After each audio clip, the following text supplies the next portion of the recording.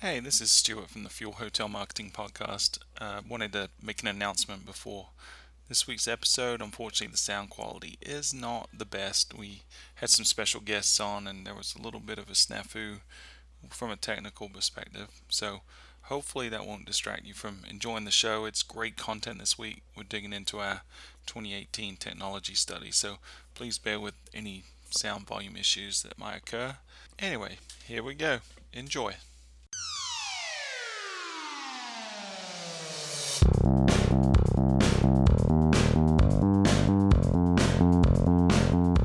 Hello and welcome to episode 92 of the Fuel Hotel Marketing Podcast. I am your host, Stuart Butler, and this is a very, very special episode today because I'm joined not only with Fueligans but some very, very special guests. So before we get to the guests, the normal crew's here, Melissa Kavanaugh. Howdy ho. And Pete DeMeo. Hey, everybody. And making her debut on the show is Freewani Gola from Stay in Touch. How's it going, Free? Hello. I am great. I've been practicing saying your full name, but from now on, the rest of the episode, I'm going to say just Free, if that's okay. You know what? Now I know why you introduced me as the first presenter. There you go. I mean, I got that out of the way. We can relax now. And then making his, I believe it's a three-peat on the show, is Richard Dunbar from Flip2. How are you doing, sir? I'm good. You're right. This is my official hat trick. There you go. So, Richard, last time you were on the show, there was some controversy about fruits.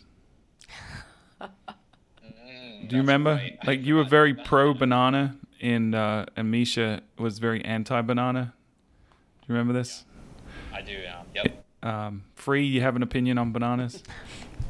I like them. Yeah. She's playing neutral. Yeah. She's riding the fence. I love it.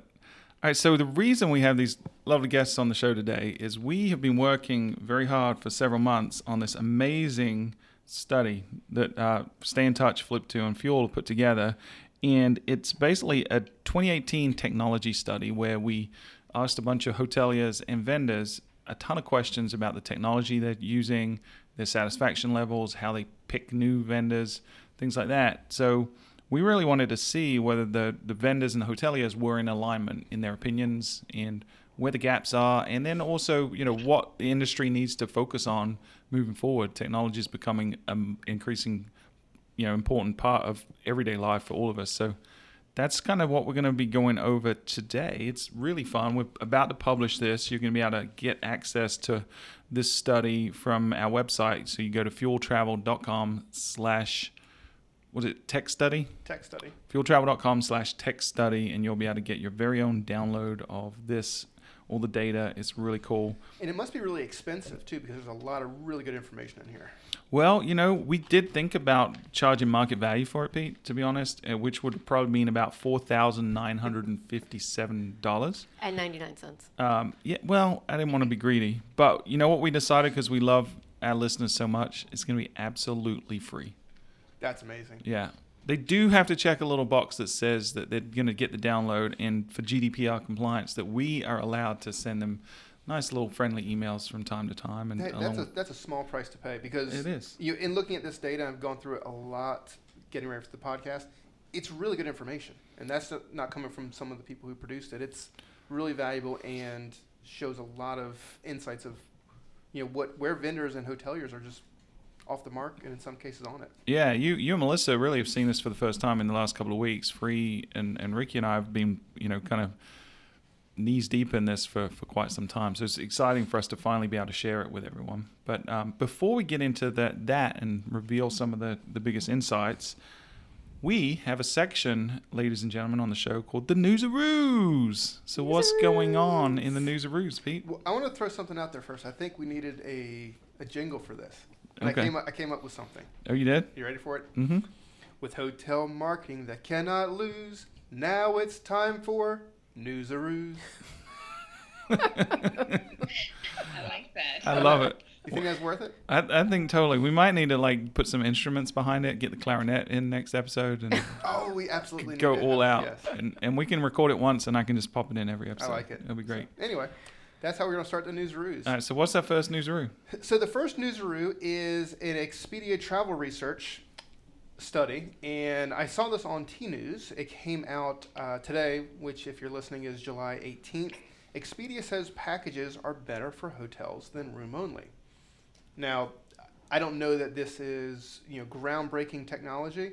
The article, it is written by Expedia, so it takes more of an approach of book through Expedia, so you can package your hotel and your travel together. But what I liked about it is, one, it had a lot of really great data, including that people who buy packages are typically paying around 30% more in ADR than those booking standalone stays. And granted, it's coming from Expedia, Yeah. but we have a lot of experience on the golf side. And what we found from a golf perspective is those golf guests who book their stay at a hotel and their golf in a single reservation, one, they book it earlier, and this typically at a slightly higher ADR as well. The other thing we see is that it's a lot lower cancellation rate when they book everything together, because they're very vested in that vacation and pretty much locked in. So the article's interesting. It doesn't have a link to the Expedia study. I'm working on getting that and hopefully can include that in the show notes, but it's definitely something worth checking out. I declare shenanigans. No, Shenanigans. but the data is good. Well, it is. I think that it's interesting because Expedia right now are making this big push about packages, and they've got this whole concept of you can make the package at any time, right? So if you book the hotel now, you can come back and book the flight, or vice versa. You can book the flight and come back and book the hotel later. And when they're talking about packages, that's what they're really doing: is car rentals, flights, and in the hotel. Now, the argument that packages are better for hotels because people that book a package stay longer or at a higher ADR. Well, think about that, right? The people that book packages, they have the flight and the hotel. Typically, that's going to be a longer stay. They're flying to the destination versus someone driving to a destination for a day or two. Are you saying it's more correlation than Yeah, I would causation? say absolutely it's more correlation than causation. But hats off to Expedia for being the masters of spin and trying to convince people to do what they want, the puppet masters that they are. And they definitely say that instead of booking direct, you should book through Expedia and book a package. Yeah, that's better for the hotels, right? Oh, Obviously. definitely better for hotels. Yeah, I mean, hotels, why would they want anyone to book direct? Makes no that's sense. nonsense. So I do think, though, it shows that booking packages can be also just as effective from a hotel direct perspective, and to find things that your guest would like to do and include that as part of that reservation process via additional services or whatever it might be. But to bundle those things together, we've seen it does help. Yeah, you guys have anything to add on that? Yeah, I mean, I guess I'm kind of in the same boat as you, Stuart. I mean, I like Expedia. I think they do really good things for the industry. I do think there's definitely some spin going on. I think I haven't seen that, but I think you guys said it leads to higher ADR. I'm not really sure how that leads to a higher ADR for the hotel. And generally, I think it would be lower. My experience working with Expedia, it's always a deeper discount. You always have to provide a better rate, so it's a low ADR source of business. But it did, back in my hotel days, it did make up a huge portion of our contribution from Expedia. So it's nice to be able to discount and get in that package path and not get any rate violations from your brand, or if that's your thing. In terms of how it's better for the hotel, I don't know. That feels like a little bit of a stretch. I think it's all subjective. Yeah, I mean, I think that hoteliers have to pay attention to how Expedia is now branding, this element, so that they have to actually come to the table with an approach that's going to push back on this idea that going through Expedia or OTAs is going to help them better, and thus, giving a larger share of their revenues to Expedia. So I think it's more so, how are hoteliers going to, how are hotels going to respond to this? Yeah, and it seems like it's not just hotels either. If you look across the space, a lot of people are trying to get into this packaging concept, right? Not necessarily the flights, but certainly if you look at Airbnb, they're all about bundling in the experience as well. So I think this is kind of just Expedia trying to stay relevant and putting out news that makes them sound like they're doing everything they can to help the hotels versus line their pockets. All right, what's the next newsaroo? Well, our next newsaroo is more of an alert-aroo. Can I brand that now? That's just ridiculous. We may have talked about this probably several months ago. This is old news, but it's very timely because it's about to take effect. So this is from Search Engine Land, and it's an alert that sometime this month, in July 2018, the Chrome browser will now mark all non-secure sites as non-secure in the browser. So users will, at some point this month, start to see that not secure in their browser URL. And it's just a warning that if you're not HTTPS, it's going to look a little maybe suspicious to users who really are unsure of what's going on. So try, if at all possible, to be secure. Yeah, I mean, I think most people that listen to this show by now should have already heeded our advice over the last several months. It's not a big deal to create an HTTPS version of your site now versus 2 or 3 years ago you had to go through a lot of steps. But now, especially if you're on an easy platform like WordPress, a lot of times your host, like WP Engine, whoever it is, will pretty much do it for you. It's a couple of clicks. Or if you're using a CDN or some kind of third party to speed your site up, a lot of times they will also allow you to do HTTPS. But if you haven't yet, definitely get on this now, because you do not want to put any kind of doubt in the consumer's mind when they're going through that shopping process, because doubt leads to fear. Fear leads to anger. Anger leads to hate. And hate leads to suffering. according to Master Yoda, at least. So he's all-knowing, so. He is. All right. So you better do it.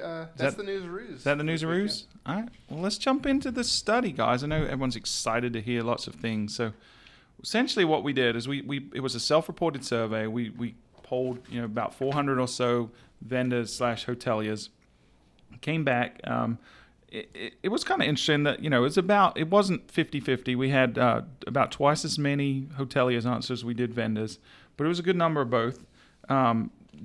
Demographically speaking, the age ranges were what you would expect. We had a lot of people in the Gen X and the kind of boomer, and a handful of millennials, and I think 1 or 2 Gen Zs, and maybe a couple of the older silent generation. But then from a gender perspective, it was interesting, because what we saw was it definitely skewed. We had more males in general answer. On the hotelier side, it was about 62% male versus 37% female. But on the supplier, the vendor side, it was really interesting that 75% of those that responded were male versus just 24% were female. So I don't know, there's a whole lot to take from that, but it was just interesting that it skewed a little bit more male and a little older on the supplier side versus the hotel side. But guys, I'm going to throw it out to you. We asked about 14, 15 different kind of questions, everything from, how happy are you with your current provider for a bunch of technologies, from your PMS, booking engine, CRM, whatever the technology is. But what I'm going to throw it out to each of you. What were some things that really surprised you looking through some of the data and the results? Pete, you want to start us off? Yeah, so one of the things that I saw that was probably the most surprising is we asked hoteliers, how satisfied are you with your current technology provider? And it ranked it from do not use all the way up to extremely satisfied. And there's items in there from analytics, call center, CRM, email marketing, your CRS, online booking engine, PMS, and revenue management. I'm sure other people are going to talk about this as well.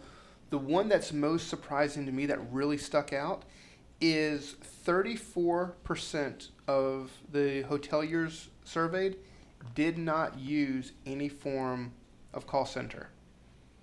And the rest of them had very little feedback on it whatsoever.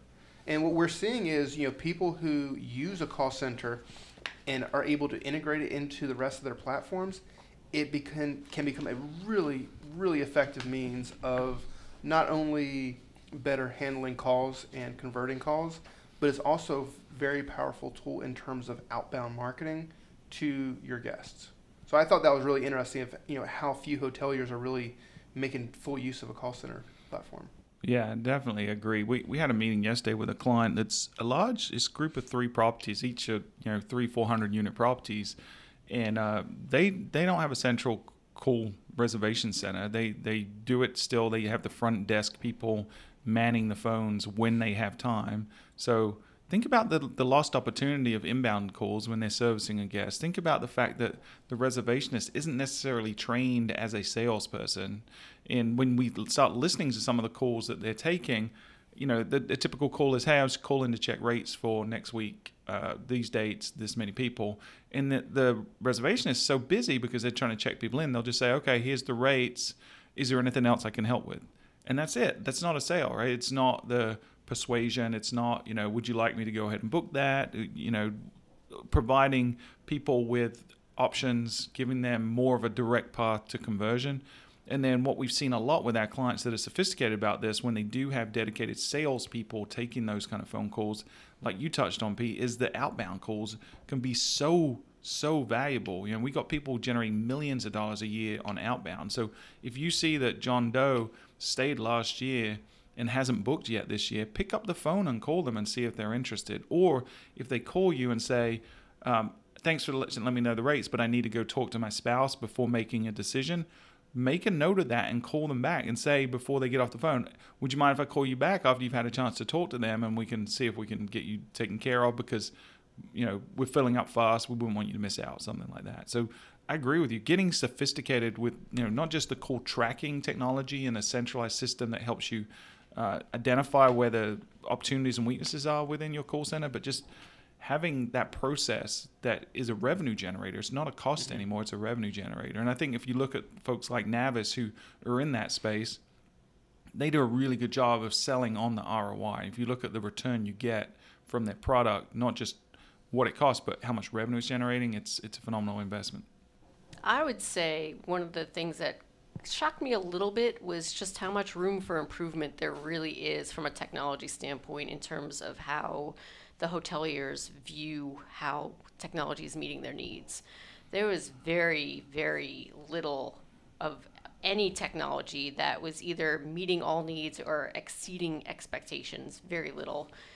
No technology achieved more than 3% of votes in extremely satisfied.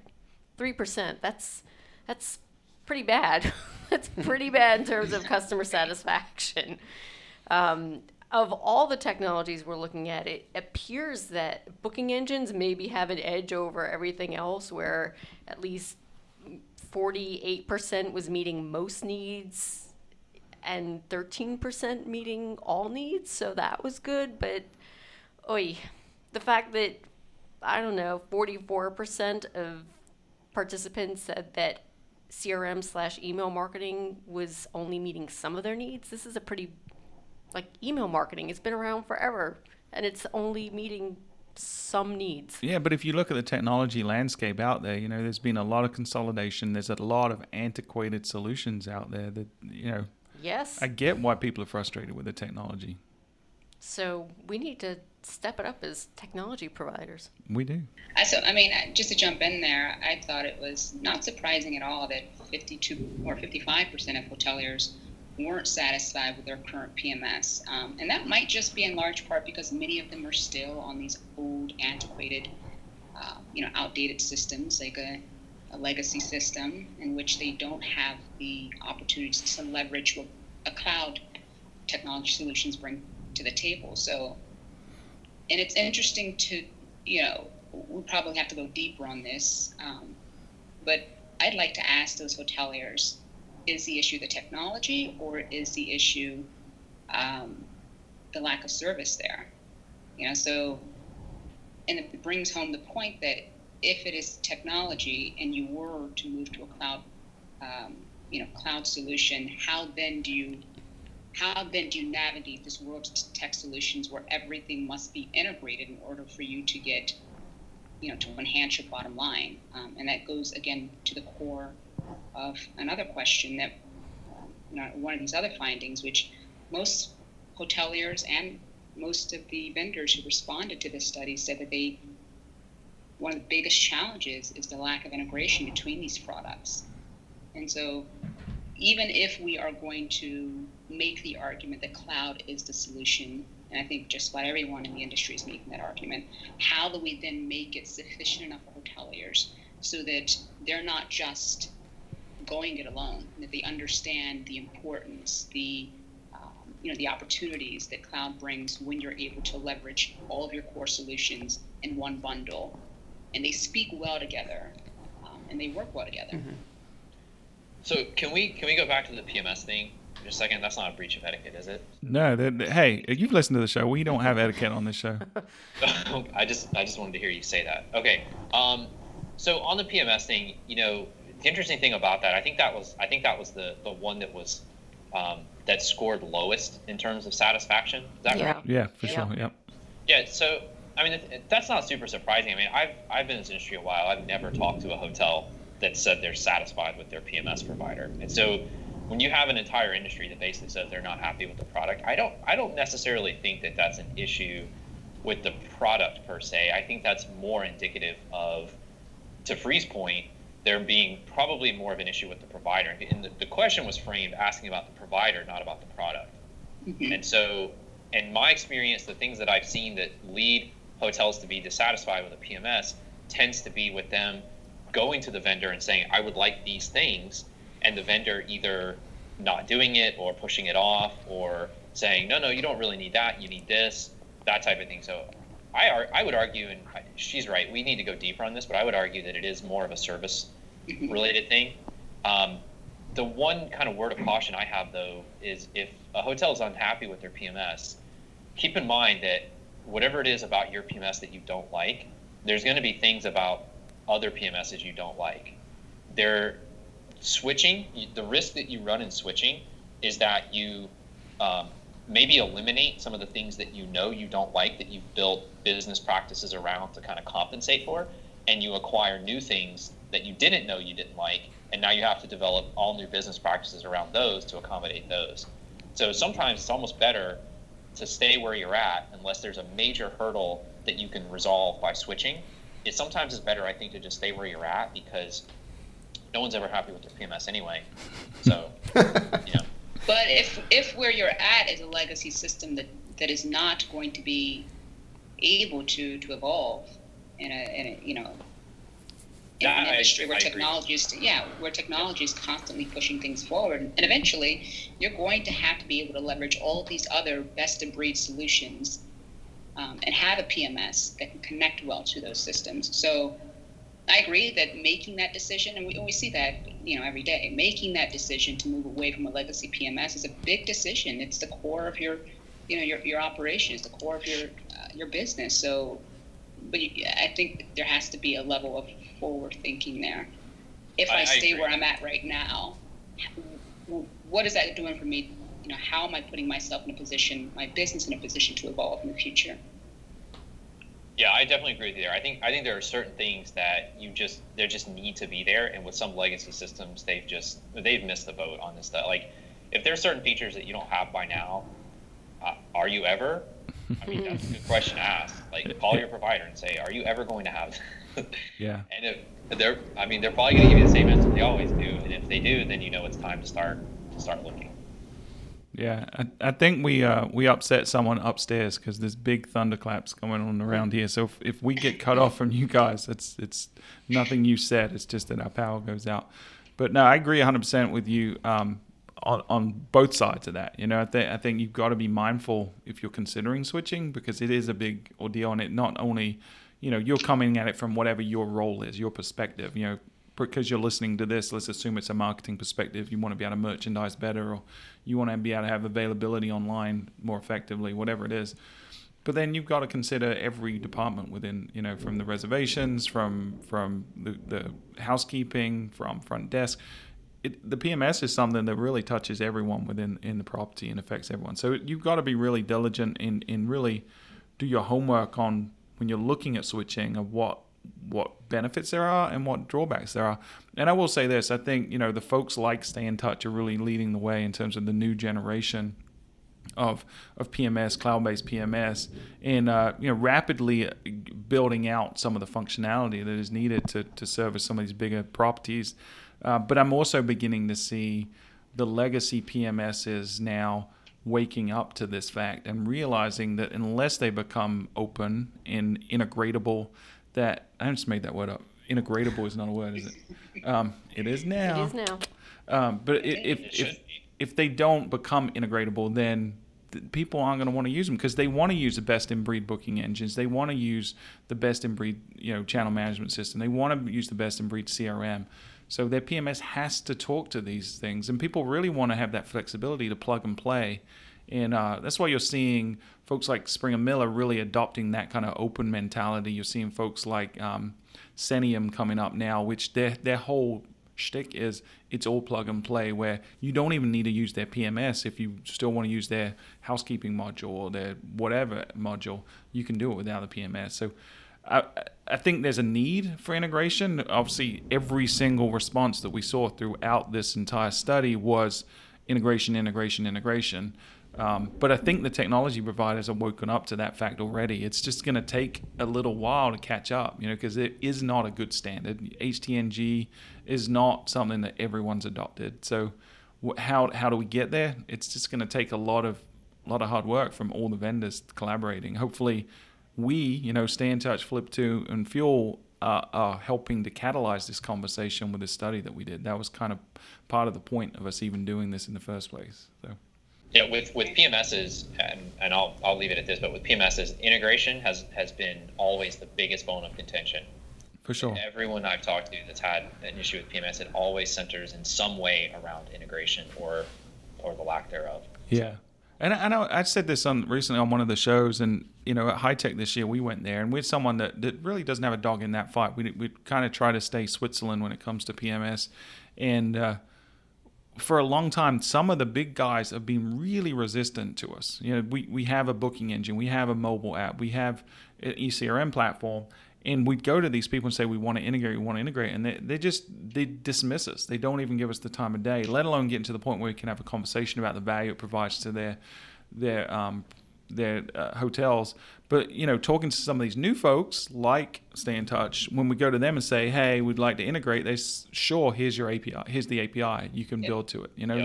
It's a completely different philosophy, because you look at someone like Opera, it's still, for a vendor like us, I have to have 3 clients that are willing to do the integration before they'll even give me an option to do it, and then I have to drop like $20,000 as an integration fee. It's crazy. So there's a big disincentive for people to integrate with some of those big boys. But I'm beginning to see it change. The conversations we had this year with folks like Opera and Agilysys and Springer Miller, it's a completely different conversation now. They're very much more willing and open to work with us, because I think they realize the demand is there from their hotels. Yeah. For us, seeing vendors, the willingness to integrate for us is far more important than the difficulty of integrating, because the technical hurdles, you can clear any technical hurdle, right? But to get past a blocker in an organization, or the organization as a whole that says we're just not going to do it, what can you do about that, right? Yeah. So that's a way better indicator for us that we're dealing with a company that is on the kind of forward-thinking side of things and has a willingness to adopt interfaces, new integrations, that sort of thing, because it's a better overall experience for their consumers and their customers, I should say, and those customers' guests, which is what it all comes down to. Yeah. And in an increasingly integrative industry where technology again is going to have to speak well with other systems, are going to have to speak well, it brings home the point here where hoteliers said lack of integration was one of the biggest challenges, but second to that was increasing price. And if we as an industry don't understand or don't come to grips with how we're using, not putting the onus on the hotelier to shell out money for every upgrade or for every integration, then that might be an issue that becomes the number one challenge for them, is price as opposed to integration. So we have the integrations, and now you're charging me a connection fee for your PMS or to connect to a different system. So that's something I think we have to address, is that as we become increasingly integrative, as systems start to speak to each other more, and we open up that landscape, how do we make sure that we're not taxing hotels more in order to connect to some of these other solutions? So on the PMS side, we don't offer, we don't offer a connectivity fee. There are no fees, but There's no saying what the RMS is going to require the hotel, to shell up as it relates to a fee or any additional price or. Yeah. I mean, et cetera, so. all of us being in the technology space, we understand that it's not really a whole lot of cost as it scales for the integration piece, right? Once the integration is kind of done, it's flipping a switch for the most part to turn on. There might be some configuration, but to turn on a new integration is relatively easy. There's a PMS company out there. I'm not going to name them because we're really trying to build a better relationship with them because it has not been good so far. But we integrated with them about 12 months ago or so, and so we went out and found other clients that are using their current homegrown booking engine and said, hey, here's the benefits of ours and here's our price. And they went back to the PMS and said, we'd like to switch to Fuel's booking engine. And the PMS tried to charge them $30,000 per property just to essentially give us the integration access, which was already done. There was no development needed. It was just them probably installing an update to their web service and giving us credentials. And they were trying to charge them $30,000 per property. To me, that's taking the eye off the ball, right? So now we are forced to have tighter relationships from one provider to the next. We're taking the eye off the ball, who matters most, which is the hotelier. So you see a lot of providers taking these fees, connectivity fees, as a way to add in another revenue opportunity. That only hurts the hotelier. Right, and I get that there's some cost involved in maintaining that, and vendors are in business to make money, right? I get that. There's no shame in making a profit, but there's definitely a big line between $50-$100 a month connectivity fee if you feel like you have to do it versus $30,000 setup. That's it's the old telco model versus like an iPhone. You have one phone, and if you want to make a change, it's going to be very expensive. Whereas now everyone's used to putting an app on, expecting that app to work with everything else on your phone and not necessarily be a big deal. When you have the old guard that wants to do that, I mean, it prevents you from wanting to having the best system that you could possibly have. And then two, if I go investing $30,000, then I'm kind of stuck with that provider, and they may not have the best service. But I get caught in this thing where I've already invested so much. Is it worth me switching? Right. And in that case, they didn't want to switch PMS because the PMS does fine. But now they're stuck with this old booking engine that isn't even mobile friendly, right, that has a terrible conversion rate, and they want to get out of that because it's costing them money every day. But now they're being extortion to try to get them out of that situation. Mm-hmm. So I mean, they ended up going back and kind of playing hardball, and they beat down the price significantly. But still, the audacity to come out with that kind of cost is just, it's naive and short-sighted, and like you said, Free, it's taking your eyes off of what really matters. And you got to play the long game. Ultimately, as a PMS, it benefits your value proposition if you can come to the table and say, we connect to all of the best agreed solutions. There's no one that you can point to and say, there's a real player in the game, and say that we don't connect to them. And that, I think that is really the goal, is to move more towards an open, increasingly connected technology landscape. Yep. Agreed. All right. Well, I think we've beaten up all the legacy PMSs. So. Anything else? Anyone else want to have a stab at what stood out to them? I have one other thing I'd like to talk about. You may proceed. Right. I would like to talk about booking engine factors. One thing that was really cool about this question is that the hoteliers and the suppliers all had the same top 5 responses. They weren't in the same order, but they were the same 5. So we had integration with the website, PMS integration, mobile friendliness, ease of use for the guests, and conversion rate. So back up a little bit. So just to clarify, because no one else is reading what you're reading right now. So it's the factors, the most important factor when considering a booking engine. Yes, right? Correct. Okay, so go through them again. So both hoteliers and suppliers agreed on the top 5, which were integration with the website, PMS integration, mobile friendliness, ease of use for guests, and conversion rate. They were not in the same order between the two, but they were all 5 were in both categories. But here is what brings a little tear to my eye And Stuart always says that I'm dead inside. So the fact that I'm crying over this is quite a statement. So it resurrected you enough to have an emotion so that Yes, you could, I have an emotion about this. Wow. So this is what's funny to me. Both hoteliers and suppliers said that conversion rate was important. Hoteliers rated that as number 5. Suppliers rated that as number 2. However, both suppliers and hoteliers said that analytics integration was least important. So please somebody explain to me how conversion rate can be at the top of your list when you can't even necessarily integrate an analytics system.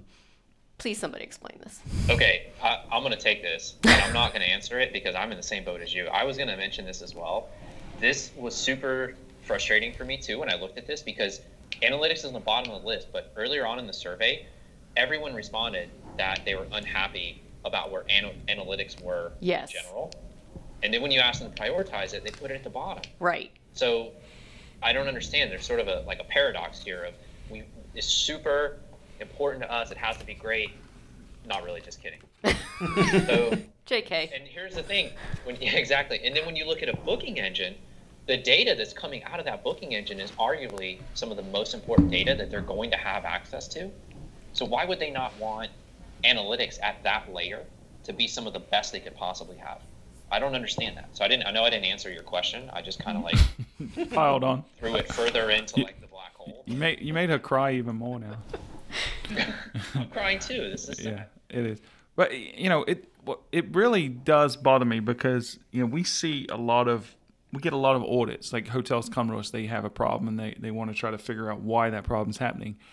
I would say 80%, and I might be being generous, 80% of the hotels that come to us have stuff wonky with their analytics. Like even though they're using, tools like Google Analytics or Adobe Analytics, some of the most sophisticated tools that have ever been created by humanity, right? These are really cool tools that if used correctly can tell you everything you want to know about how effective your marketing is.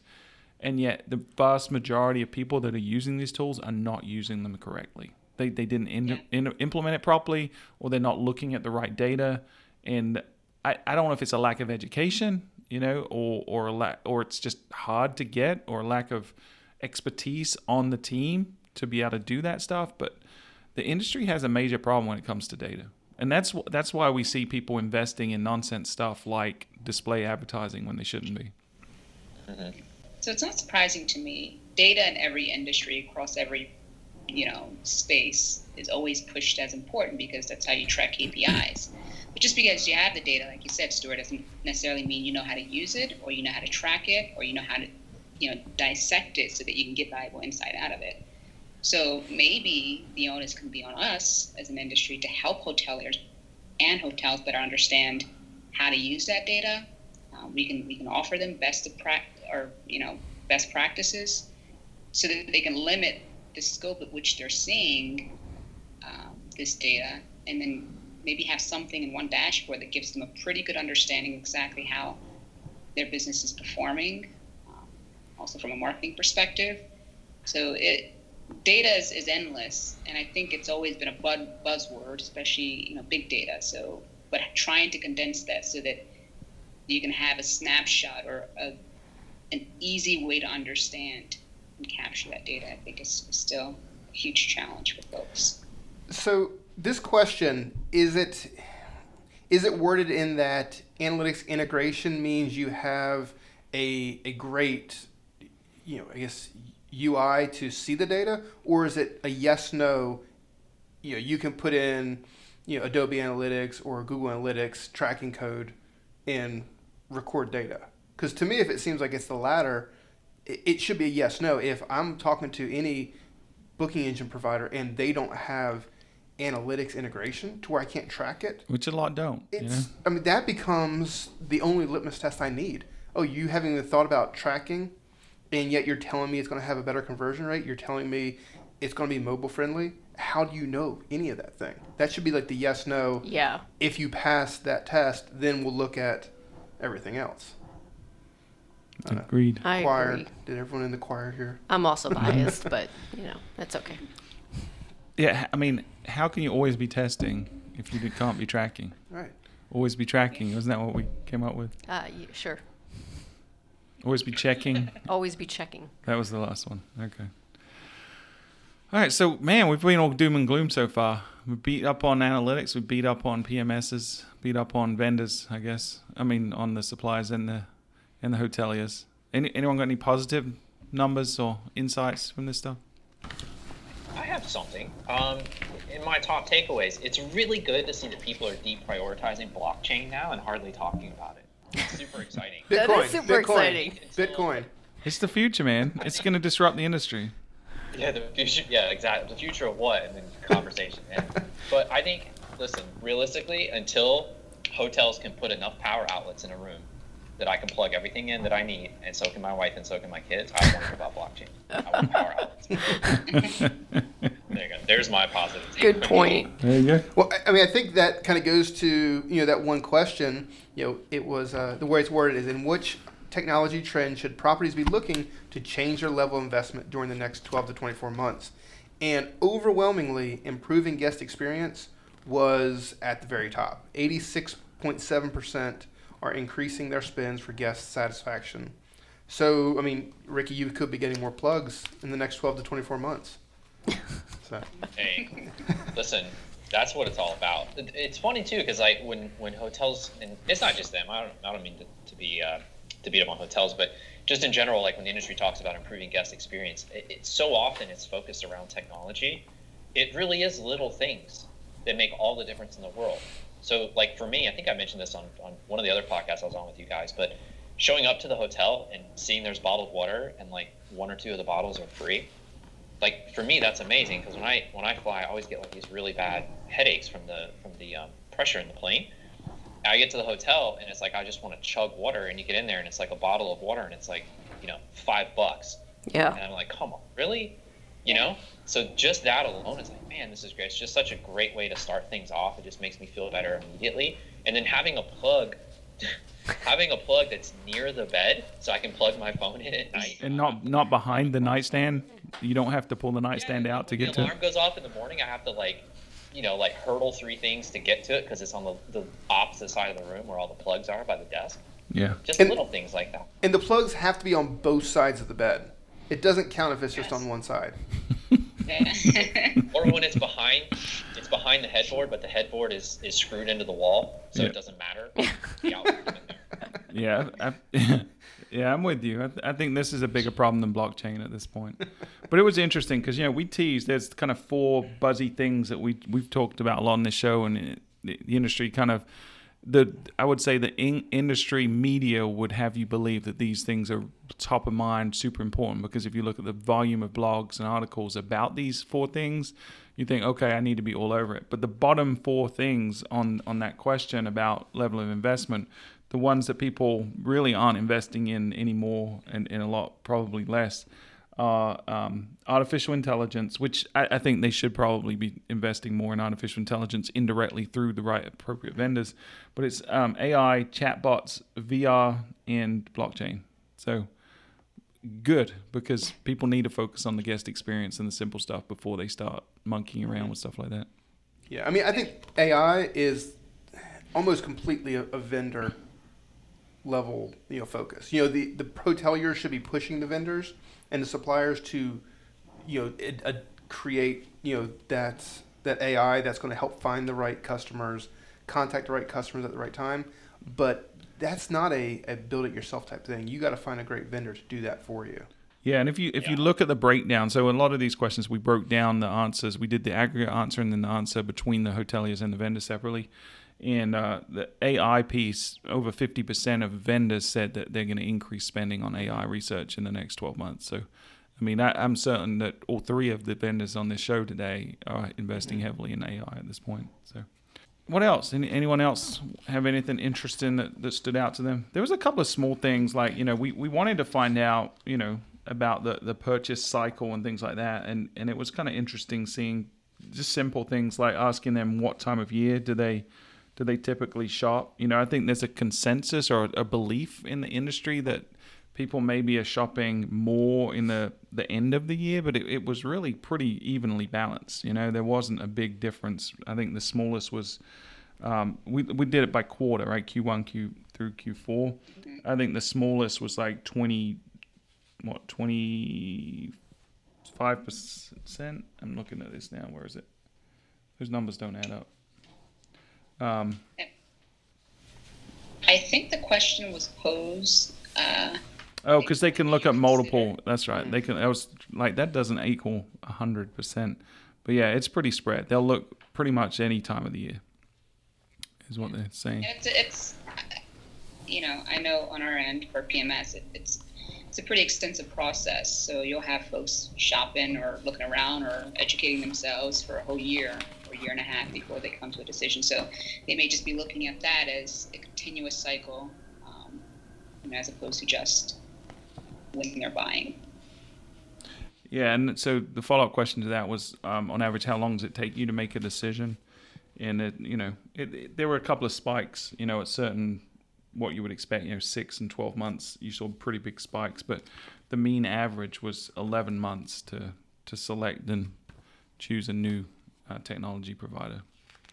Any other standout data before we kind of get into the big takeaways?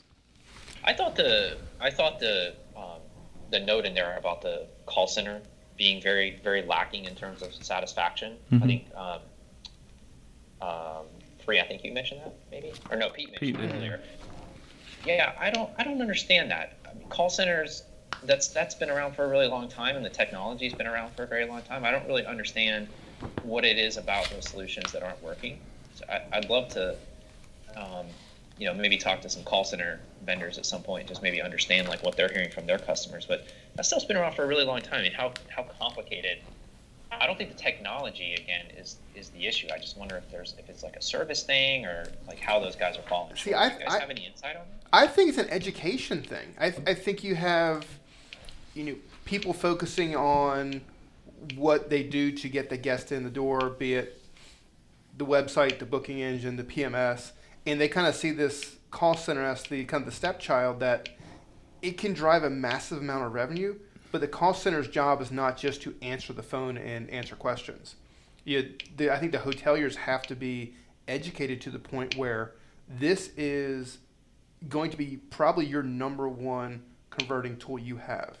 If you have, and this is kind of where the AI can kind of tie in, if your call center staff knows that a guest booked 11 months ago and they haven't booked yet, now's a perfect time to place a call to that guest and really be proactive in your call center performance. Yeah, but I think it is a lack of understanding and education because, we look at our client roster and the ones, like a lot of them have invested heavily in, products like Navis or Track or built their own, got a couple using Aspect. So those folks get it, right? Those are the kind of businesses or management groups that have multiple properties and they're looking at the data and everything is mathematical. They have shared goals across multiple departments and they're always trying to achieve more. They're always trying to optimize. Those are the people that see the opportunity that those kind of solutions provide and how it's a good positive ROI for them. The other camp of folks are the ones that don't operate that way. They're not always looking to optimize. They're trying to maintain the status quo, and they're always kind of in reaction mode. And to those folks, they use their local telephone provider, and they have some unique 800 numbers provided through them. But it's just a phone system. It's not a sophisticated software that tracks things like the effectiveness of individual agents or the amount of time each individual agent spends or the closing rate of each individual agent. Or that person's even called in the past. Yeah, or the CRM side, right? The guest data side. Right. They're not looking at the data that way. And it's just an old school mindset. I'm seeing it less and less, but it still exists. There's some big companies out there that still operate that way, and it blows my mind that there's such an opportunity for them to improve. If you're a call center solution like a Navis right now, you're probably licking your lips because those kind of if you can go and show them the ROI and educate them, then they're gonna love you because you're gonna generate a whole bunch of new revenue for them.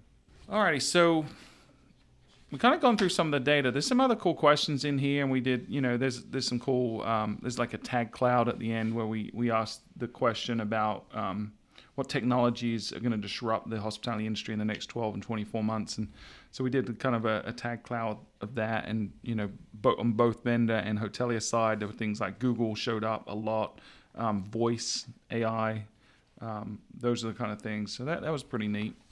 But what would you guys say overall were the biggest takeaways from all this data? There's a lot in here that you can go download this full study from fueltravel.com/tech study. But what were some of the big takeaways that you guys had after consuming all this information? I was pleasantly happy. I think I just said that twice. But anyway, I was very happy to see that guest Can experience. you be pleasantly unhappy? Is that possible? I don't know. I need more coffee today. But I was really happy to see that guest experience is really at the top of priorities for both hoteliers and suppliers. I think that if your guest experience is not at the top, all the other things don't matter. No matter how much money you're spending in marketing or on technology or anything else, if you have unhappy guests, none of that's going to matter. So I'm happy to see the guest experience is top. Yeah, 100%. Anyone else? Yeah, I mean, I think the other thing to look at too is integration, and it's not necessarily there from, across the board. I think, suppliers, needed to integrate better. Hotels need to push for integration better, and if we do that, I think it's going to lead to the guest experience being better as well. Yeah, and I think it's great that both sides of the fence acknowledge that that's a problem, and both sides acknowledge that they're investing in solving the problem as well. So I think that bodes well for the future of the industry for sure. What about you, Ricky? Yeah, I agree with you guys on both of those. With all the consolidation that's happened just in the last few years, it's still to me kind of amazing that there are integration issues, but I guess that's just how it's going to be. You mentioned HTNG, and then there's the OTA standard. Mm-hmm. It's OTA, right? Yeah. Online Travel Alliance. Yeah, that's it. Yeah, so we've had integration standards for over a decade, and we're kind of still in that same position. So I think from my experience, just having dealt with this for a while, I think there's two issues with it. Is one, hotels want it, but in a lot of cases they don't want to pay for it, which is totally understandable. And then in the other issue is that vendors tend to push back on it, either because of what I just said about hotels wanting it, not wanting to pay for it, but also because, and we talked about this earlier, vendors have been historically really bad at monetizing integrations responsibly. Like we were talking about the fees and everything they get heaped on. I think that's starting to change, which I think is good. And I think that's going to improve integration on the whole throughout the industry. But to the other point about there being relative alignment between vendors and hotels on most of this stuff, that was another big takeaway for me. Like I was really expecting to see more disparity in that. So it was great to see that there was much more connectedness on kind of the whole of these issues. Definitely differing opinions as we get into more of the micro stuff. But I think it's good because once you have that consensus on where things are not great, which this study is excellent for highlighting that, you can start to get a sense of where you can focus on the vendor side to please your customers, and your customers can get a sense of, okay, what do I need to ask my vendors about because they're feeling some of the same pains that we are. Yeah, exactly. Yeah, Free, you have anything to add to that? Yeah, and I thought another big thing that was brought up time and time again was ease of use being such an important player here for hoteliers. Is it they understand that things are changing in the industry and that there has to be an adoption of new technologies, but at the same time, they're dealing with high turnover. So how do you make sure as they are implementing and introducing these new technologies into their business, that we as vendors are making it easy for them to train their staff, to get their staff up to date with these new technologies and these new tools that we want them to use and leverage in order to offer a better guest experience. So, the ease of use part is a big player here. Yeah, I agree. And you're right. It comes back to the guest experience. Ultimately, we as vendors, I think, should be focused a lot on reducing the friction as much as we can for the hotelier so that they can maximize the tool to its fullest potential. And, there's a lot of antiquated tools out there that are just a pain to work with. And it takes a PhD in UI to figure out how to do simple things. So the more we can invest exactly on making it easy for them, I think the better it's going to be for the guest at the end of the day. But yeah, I agree 100% with all those things that you said. There's a couple more takeaways in the study if you want to go download that. And then, we also reached out to a handful of vendors. So we reached out to, I think we ended up with 7 or 8 vendors that provided feedback. So I think we're running out of time on this episode. So we'll do that next episode. We'll just focus on what the other vendors had to say about the study.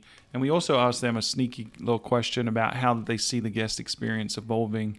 Things like the check-in process 10 years from now. What do they see it being? What's the vision from the vendor perspective? And we'll share that with you in the next episode of the Fuel Hotel Marketing Podcast. I sound like a real radio DJ there. So, guys, thank you so much for being on the show. I really, really appreciate it. Free, you knocked it out of the park. You, for your first time, you were 3 times better than Richard, and he's been on 3 times. So, really good job. Oh, you guys are being too nice. From a certain point of view, maybe. From a certain point of view. You'll find that many truths you cling to in life are from a certain point of view. So, but guys, I do want to give you both the opportunity to do a shameless plug for your respective businesses. So, Free, tell us a little bit about what's going on at Stay in Touch and how they can reach you. Oh, yeah. So you can reach us at stayintouch.com. STAY, the letter N, TOUCH.com. So we are a PMS provider, and we're really trying to reimagine the guest experience and to bring a level of usability and ease of use that's going to help hoteliers give guests the type of service that they want. So it's really where our vision comes from, giving hotels the tools they need to give guests the type of experiences they're yearning for. So we offer both staff-facing and guest-facing solutions. So mobile check-in, mobile checkout, and constantly evolving that. And the integration part is a big piece of that. We are pushing towards, we're getting really close, a fully open API, just going to allow us and other vendors to connect better to our PMS. And so we're always pushing boundaries in that regard. And again, the eye for us, or the target for us, is always ultimately helping hotels better service their guests. Awesome. And Ricky, your turn. Shameless plug time. Yeah, thanks for that. So Flip 2, you can find us very easily at flip.to. We are an advocacy marketing platform. We work with hotels, resorts, beds and breakfasts, casinos, attractions, DMOs, pretty much anybody that has a guest in this industry, we work with them. And the whole idea and premise behind what we do is we take your guests and we turn them into an extension of your marketing force. We get them to go out and tell the story about what it was that made their experience with you so great. So whether they're talking about how excited they are to come visit you for the first time, or after they've left and they're sharing about what a highlight was of their experience and why spending their hard-earned vacation time or their business travel time or whatever it might be at your property or your destination was so great. And then we, through gamification, we get them to share that out to their audience of like-minded friends and family and have them come and check out your stuff and see if it's of interest to them. And we build conversion into everything. So it's not just about the storytelling, it's about how do we get the audience that hears that story to then act on that interest that they have. If that's something anyone is interested in talking about, you can find us at flip.to, or you can catch me on Twitter. It's flip2rick, FLIP, number 2, RICK. Awesome. Thanks again for being on the show today. It's really great. It's been great working with you both over the last few months on this study. We're hoping to do this, frequently, whether it's once a year or every 6 months, just to see how the industry is evolving. That's our goal. So, part of that's going to depend on the demand for it and whether people feel like it's valuable. So again, go download this study, fueltravel.com/tech study. Get your copy today. It's amazing, and lots and lots of hard work from the folks here. Pete, before we go, where can they find you on the web? They can find me on Twitter at PDimaio, PDIMAIO. And Melissa? I am on Twitter at M8Kavanaugh, MAKAVANAGH. And Pete, before we go, is there? Ricky was asking, is there any bee updates? No real bee updates right now. I have gone in and cleaned out all of my hive boxes and hive bodies so that they're ready for when I have new bees. So I'm working on a few New lines. bees? What's that? Newbies. What happened to the old bees? Oh, so, see, Are those the hive bodies? yeah. So take a look at there's those bodies that were in the yeah, hive. it was 2 episodes ago. Yeah, take a look at our show notes from episode 90, and you can see a close-up picture of what wax moth larva looks like. And what had happened is about this winter was a really tough winter in terms of temperature swings, and it messed up my bees. When they want to start harvesting, nectar and all that kind of fun stuff. And they started producing new bees too quickly, and it got really cold and froze them out. And I've been struggling with them ever since. And then they got too weak, and we had a swarm of, I guess, wax moths come in and decimate them. Yeah, it's pretty brutal. Yeah, so I've cleaned everything out, and I'm hoping to get some newbies in there, but it's kind of Newbies. Yeah, Newbies. some newbies. But it's kind That's of a weird funny. time of year to get bees. Are you going to buy them, or are you going to just go hunt them? No, I have someone else who's a beekeeper, and he's probably going to let me do a hive split, which means I'm going to take several of his frames with bees on them and honey and everything and move them over to my hive. And then they'll create a new They queen. will then assign, assuming you get them at the right time where there's larvae being formed, they can assign that to be a queen larva, which will eventually help my hive to come back to life. Well, we miss them. Doesn't that annoy the hell out of the bees though, getting pulled out like that? Or I mean, the only thing they care about is collecting nectar and pollen and making honey. I mean, they're very focused. I don't think they care who they do it for. They don't care who the boss is. So we'll get a new queen in there. It'll be fine. I thought you were meaning you versus your buddy. Oh, that's true. They Are don't you care. the boss? No, I think we're the apiarist is just the keeper of the bees. Okay, just an observer, Yeah. silent observer, Yeah. who fails at his job of keeping them safe. Yes, Mm-hmm. I did. he's the beekeeper, not the bee master. Yes, I'm definitely not a bee master. I've learned that. One day, maybe. Yeah. If you're lucky. All right. Well, if you want to get the show notes to this episode, you can do so. fueltravel.com/podcast. Click on episode 92. Is that what we're on? Yep. And follow us on Twitter @fueltravel. And if you want to learn more again about the study, fueltravel.com/tech study. And until next time, you have been listening to the Fuel Hotel Marketing Podcast.